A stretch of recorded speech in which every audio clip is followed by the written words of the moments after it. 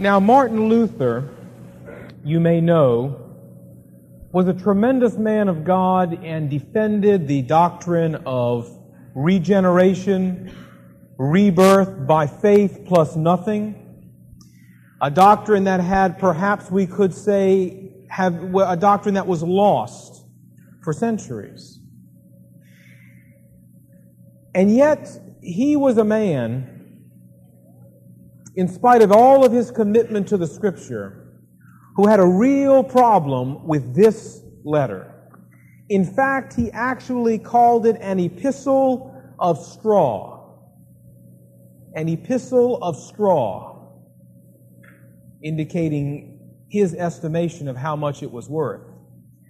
Because of the passage we are going to study this evening.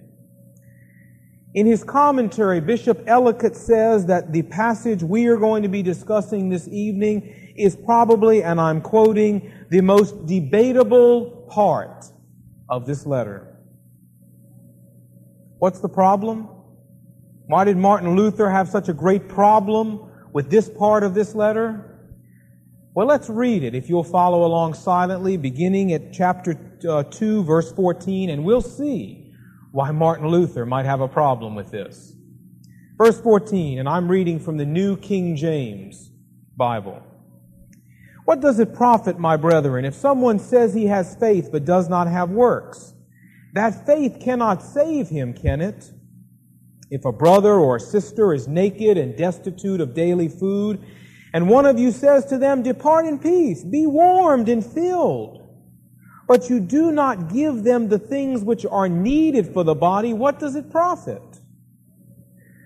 Thus also faith by itself, if it does not have works, is dead. But someone may say, "You have faith and I have works. Show me your faith without your works, and I will show you my faith by my works. You believe there's one God, you do well. The demons also believe and tremble. But do you want to know, O foolish man, that faith without works is dead? Was not our father Abraham justified by works when he offered Isaac his son on the altar? Do you see that faith was working together with his works, and by works faith was made perfect? And the scripture was fulfilled which says, Abraham believed God, and it was imputed to him for righteousness, and he was called the friend of God. So you see then that by works a man is justified, and not by faith alone. Likewise, was not Rahab the harlot also justified by works when she received the messengers and sent them out another way? For as the body without the spirit is dead, so faith without works is dead also. Now, can you see why Martin Luther may have had a problem with this? 3 different times we are told that people were justified by works. And that's the whole system he was fighting. A system that said that you get to heaven, you receive salvation and maintain salvation. You are declared just and righteous in God's sight by what you do.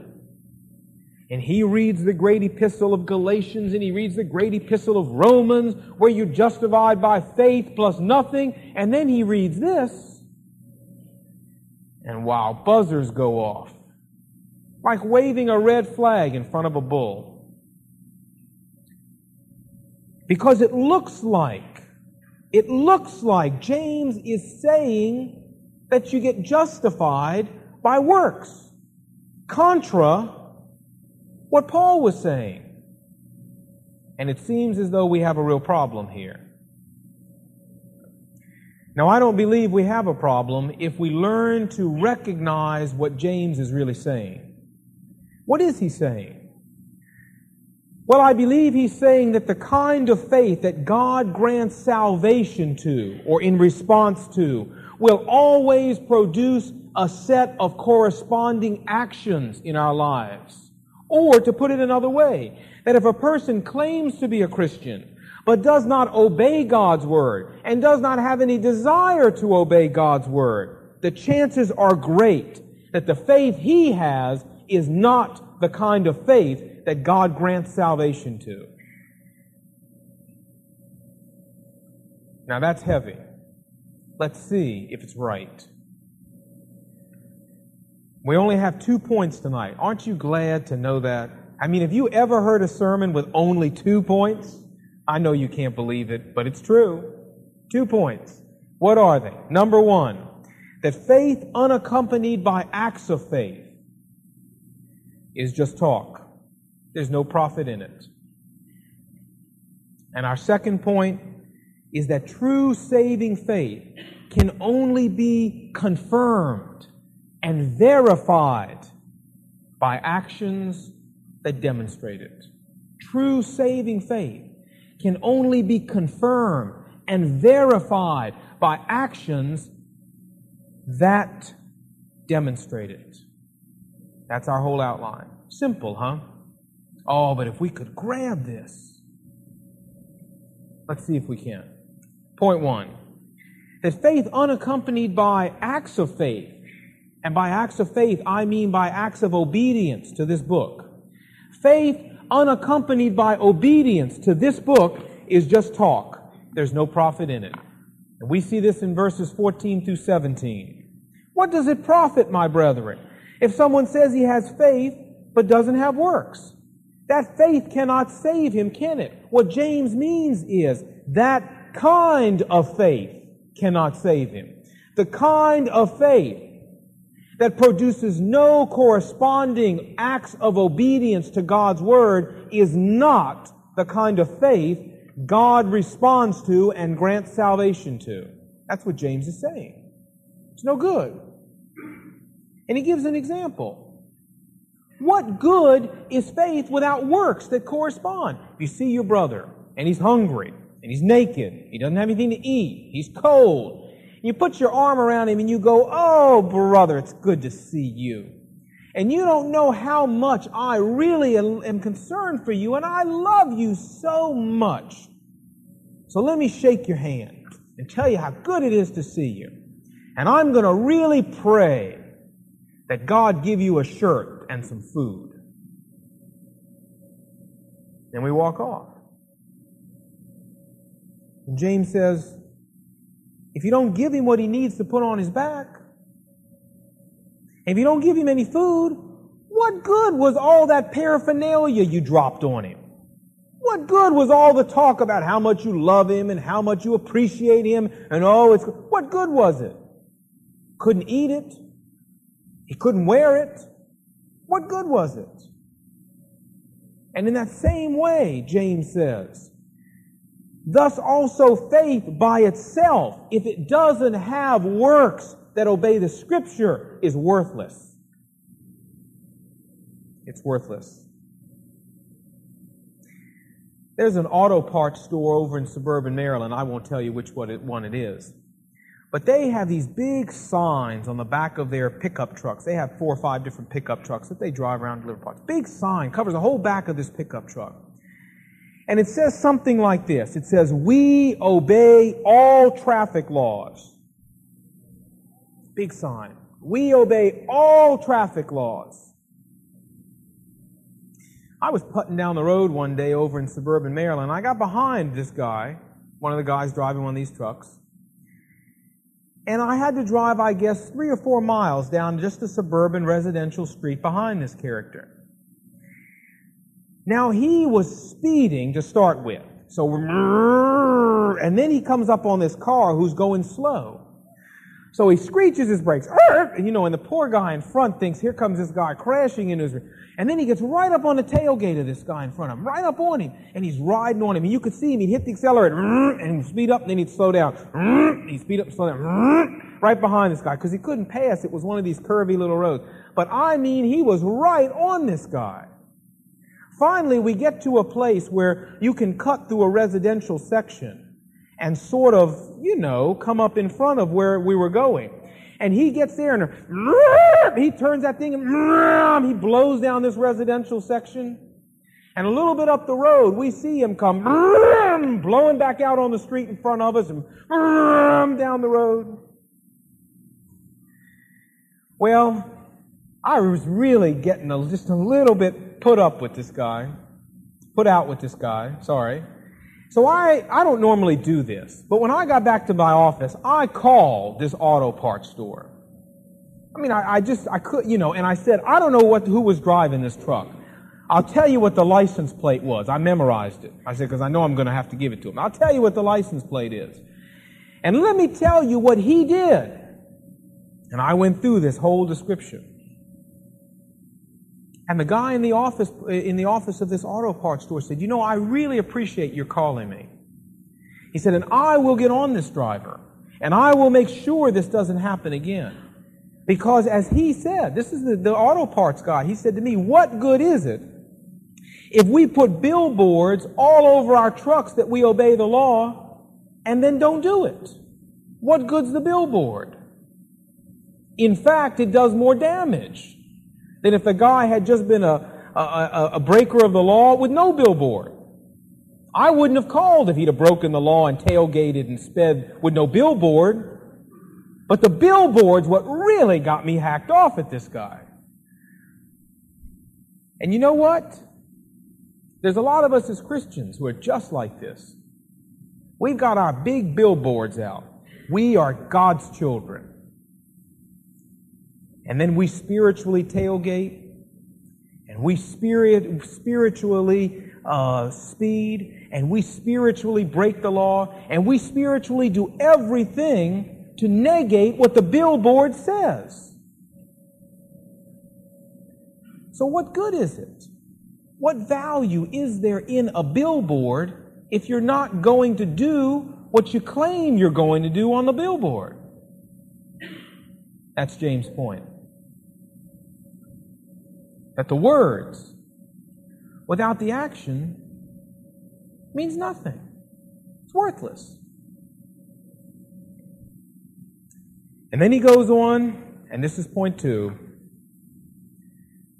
to say that saving faith, true saving faith, the only way to confirm it, the only way to verify it, the only way to validate the fact that what this person says he has, he really has,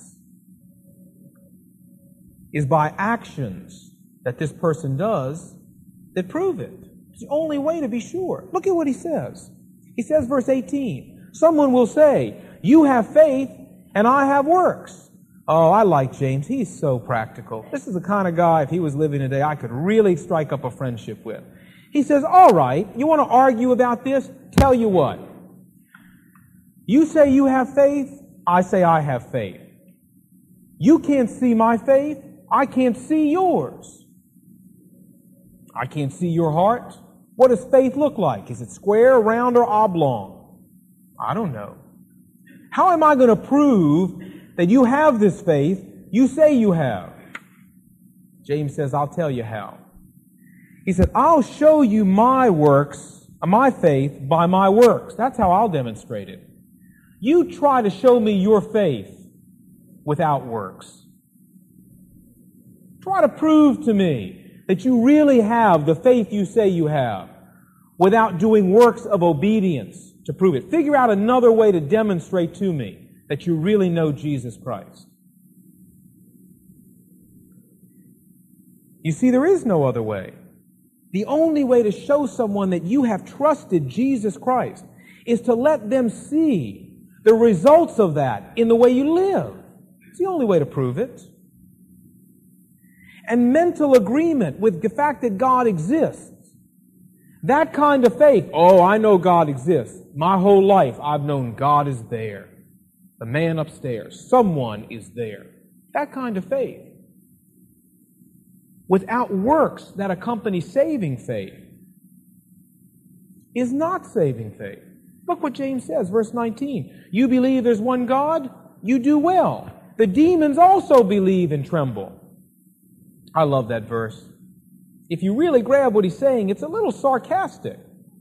He says, all right, we're going to talk about who believes in God. You're going to say, now look, Bible says don't judge. You know that Jesus said don't judge. Amazing how many people, it's the only verse of Scripture they ever memorized. Do you ever notice that? They memorized that one. Don't you judge. Jesus said, no, don't judge me. Don't you judge my works.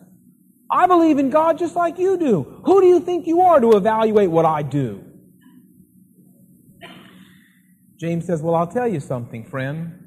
Saying you believe that God exists qualifies you to be a demon. That's all. The demons believe. They know there's a God. When Jesus walked around on this earth, remember, all the demons walked up and said, we know who you are. You're the Son of God. We know that. So for a human being to say, oh, I know a God exists, that doesn't qualify for much, because the demons know God exists, but they're not going to heaven. That's not the kind of faith God's looking for. Mental assent that God exists? That isn't what gets people to heaven. That's what a lot of people think gets people to heaven. But demons have that, and they're not going there. But do you know, O foolish man, verse 20, that faith without works is dead faith? That's dead faith. Faith that says God exists with no corresponding works, no reflection of a real commitment to Jesus Christ, of a real regeneration experience. That kind of faith, James says, is dead, worthless, ineffectual, and God won't honor it. The faith that God honors is the kind of faith that produces acts of obedience to God's Word. Then he gives two examples. Let's look at them. He says Abraham proved that the faith he had was genuine by his works. Now, with our friend Abraham, you could pick any number of examples. I mean, Abraham, every time he turned around, is demonstrating that he knows our Lord. He demonstrates it for chapter after chapter in the book of Genesis. But I love the one that James picked. I'd say, well, Abraham left his land when God called him. Didn't know where he was going. Was he demonstrating by that act of obedience that he had true faith? Yes. But lots of people could leave their land. I mean, okay, people move all the time. What about when Abraham split from Lot? What about when Abraham took troops out to rescue Lot? What about when Abraham believed God's promise that he would have a son? Weren't all those acts that confirmed that he truly believed God? What about when he cast Ishmael out in obedience to what God told him, to God's promise? Oh, there were so many he could have used. But I love the one he used. The supreme opportunity to demonstrate who was first in Abraham's life. You know the story. It's in Genesis 22. God says to Abraham, I want you to take your son, your unique son. You don't have another one like this, Abraham. The one I gave you. When you were 100 years old. The one you waited 25 years for after I promised you to him. I want you to take him, and I want you to kill him. Remember the story? And Abraham marched up that mountain with the wood, the fire, and the knife, and the rope, and his son. Oh, Isaac was a pretty sharp little character, because halfway up the mountain, he says, hey, Dad, wait a minute, look, I'm beginning to sort of integrate all this here into a system. I see the wood, and I see the fire, and I see the knife, but I don't see what we're going to kill. What did you have in mind to kill, Dad? And Abraham said, God will provide a lamb. And I believe with all my heart at that point, Abraham was planning to kill his son. He got up there, and he wound that rope around and tied him up. You think he was playing games? He was serious. He tied him up to make sure no getting away. And he put him on the altar. built this altar and put him on there. And the scripture says he took the knife in his hand and started to move with it before the angel said to him, Abraham, don't do it. Now the angel said, representing God, now I know that truly you love me above all else. Remember that story? Not just a story, that really happened. And as I've said to you before, I don't know what I would do if God told me to take my son and kill him. And as pious as you may think you are, I'll bet you don't know either what you'd do. I know what I'd like to think I'd do, but that'd be tough, wouldn't it? That's as tough as they come. That's why James picked this one. So here's Abraham, willing to offer Isaac. Verse 21. Wasn't Abraham our father justified by works when he offered Isaac his son on the altar? Don't you see that the faith was working with the works and that God was using the works to mature the faith? And the scripture was fulfilled that said, Abraham believed God and it was reckoned to him as righteousness, and he was the friend of God. How did Abraham demonstrate to the world that he really did believe God, that he really was the friend of God, that he really had been imputed righteousness, that God really had changed his heart? By his actions. By picking up that knife and getting ready to kill that son. That's how he demonstrated it. Was he saved by the works? No, that's not what James is saying. James is saying that the only way he can demonstrate to people that he was saved was by the works. They proved that he really knew Christ. Because true saving faith is visible only to God. He's the only one who can see it. I can't. You can't even see it in yourself. But by works of obedience to God, we can demonstrate to others and ourselves that it's genuine. And then he goes on to talk about Rahab. The spies come to visit Rahab. They show up at her door. She takes them in. She hides them. She lies for them. But she said to them, I know that your God is giving you this land. And I know that your God is the true God. Anybody can say that. If you were going to tear my city down and kill everybody in it, I'll bet you if they had given other people the opportunity, there'd have been a few other people willing to say that too, to preserve their lives. Anybody could say that. But how did Rahab prove that it was genuine, that she really did believe, that God really had done something in her heart? She proved it by hiding them and protecting them and helping them get away and giving them the inside information that they needed. That's how they knew. When they promised that woman that we'll preserve you, that's how they knew that they were promising something to a woman who really did know Christ. Her actions proved it.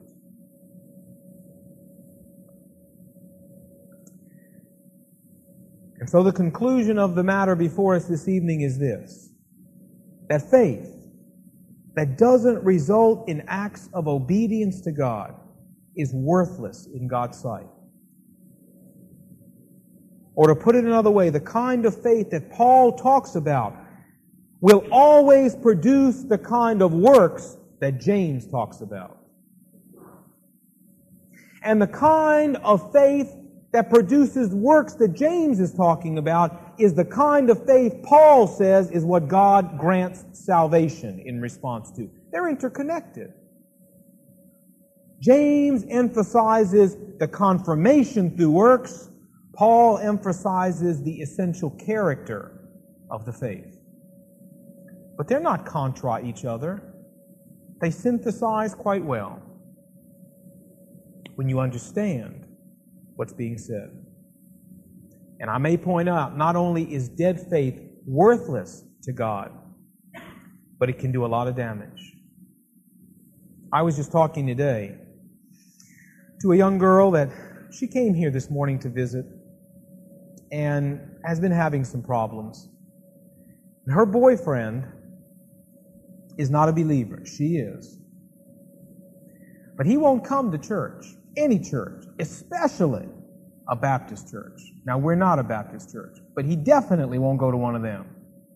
And I asked her, I thought that was curious the way she specified that. I mean, he won't come to any church, but he definitely won't come to a Baptist church. So I asked her, why the Baptist church? I mean, why this vehemence about that? She said, it was very simple.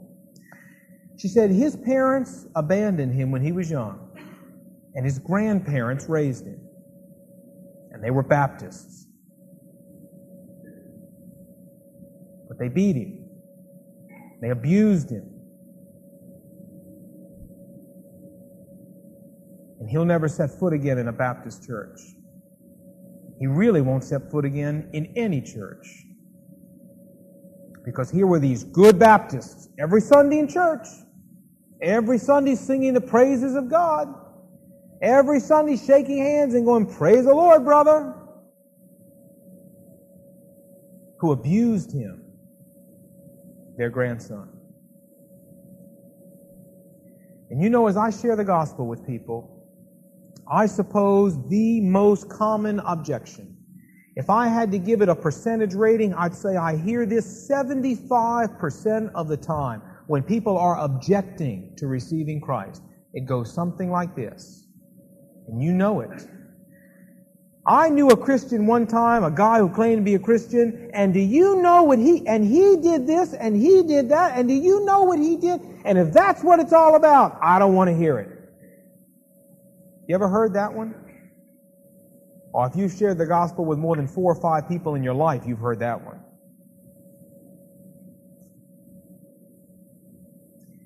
And so not only is this kind of faith a dead faith, it's a destructive faith.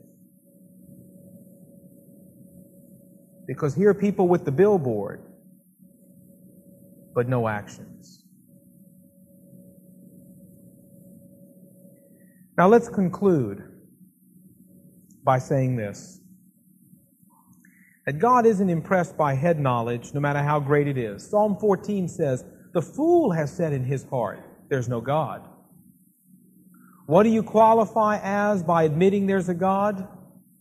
The only thing you qualify as is not being a fool. That's it. Anybody in his right mind, God says, should admit there's a God. But that's not the kind of faith God's looking for. God wants that personal trust, that active reliance on Him and on the work of Jesus Christ in His behalf.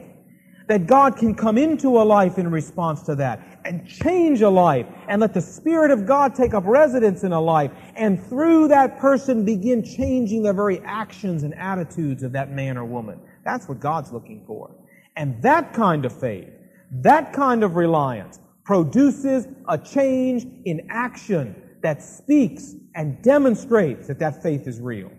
And if you don't have those actions, or at least a desire for those actions, then something is wrong with your faith. Something is desperately wrong. Many of you know my dad, just before he died, received Jesus Christ as his Savior. I had the tremendous privilege of leading him to Christ in the hospital.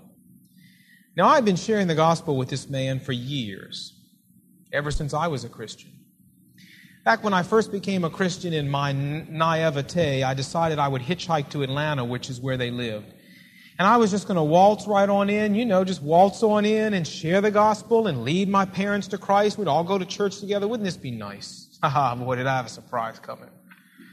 See, I didn't know any better. I hadn't been saved but a matter of weeks. And it was so clear to me, so crystal clear, that I was sure once I explained it correctly, they'd have to accept it. And that never occurred to me. God took 20 years to convince me, but that's okay. It just never occurred to me. So I waltzed on in, and naively presented it and got ready to lead in the prayer of commitment. But the only problem was they didn't want to pray the prayer of commitment. I couldn't believe it. So I said to them, look, maybe I just didn't explain this right. Let me try again. So I went back through it, and I thought, now I've really done it well. Now what do you think? Nope.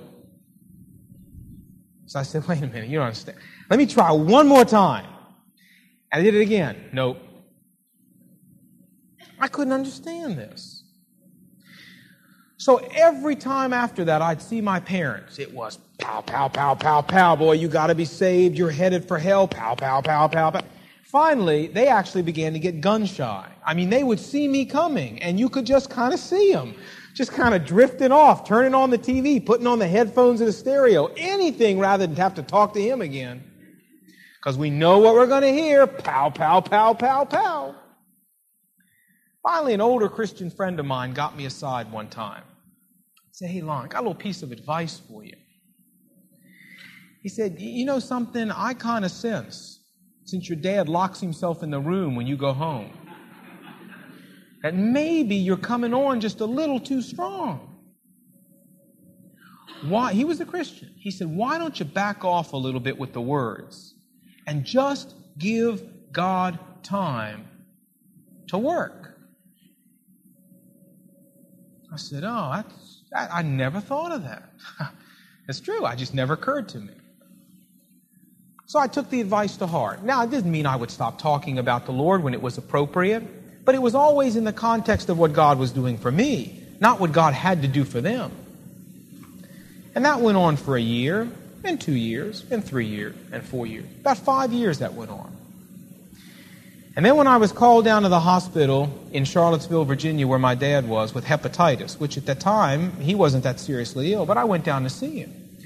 I walked into the room, and I'd been praying on the way down, Lord, this would be a good opportunity, maybe you'll open it up, but you never have before. This man just never wanted to hear anything.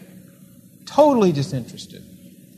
And I walked in and we kicked it around. We talked about the weather. How's the weather doing? Fine. How's Brenda? Fine. How's it? Fine. How's the car running? Fine. The standard things. We did that for about 30 seconds. And then I stood there for a minute and I could tell something was on his mind. I could just tell it. Finally, he looked at me and he said, you know something? He said, I've really been doing a lot of thinking lately. He said, and the more I think about it, the more I wonder if what you've been telling me about Jesus Christ all these years might not possibly be right. I felt like asking his roommate if he could find another bed so I could have that one, because I felt like, Lord, I'm going to faint. I don't believe this. I mean, right out of the blue. I didn't say, here he comes. So I was a little flabbergasted. I couldn't believe I was hearing it. And the next day, I had the tremendous privilege of leading my dad to Christ. And after I thought, I got to ask him this, because I'm dying to know. So I said, Dad, you've got to tell me, what was it that changed your mind? I mean, you didn't ever want to hear a word about this. What was it that even made you start thinking that what I was saying was right? He said, well, I'll tell you what it was. He said, when you finally stopped badgering me and just started living what you said you had, and I began to see that what you had was really doing something in your life, and there were changes taking place that I couldn't explain. I knew they weren't you, because I know you, and I know you don't do things like that. And he's right. He said, I began to realize I had to find another explanation. But I wouldn't admit that it was what you said it was until I went back to synagogue and tried to find it in Judaism. And I couldn't. And finally, I had to admit that the kind of transformation that was taking place in your life was so unusual and so unprecedented that what you had been telling me had to be right. Had to be. Now, it took him 5 years. But it worked. And you see, that's exactly what James is saying. that I could give that man word after word after word, and it's just all talk. Don't forget, there's people on TV and on the radio and in the newspaper and in the office giving him talk all week long. Our talk's no different. It's just religious talk. And people can argue with talk, but it's very, very difficult to argue with a transformed life. Very difficult.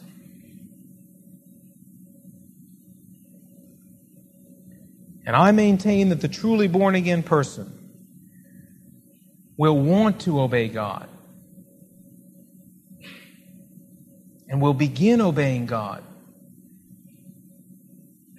because that's the way God knows He can really demonstrate this person has had something special happen in his life. So I think a question we need to ask ourselves is this: how's your faith? Is it dead?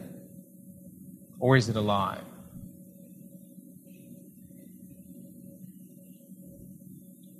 If it's dead,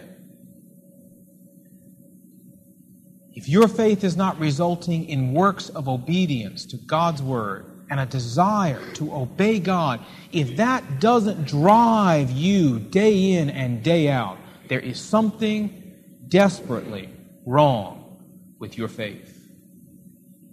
And you'd better check it out.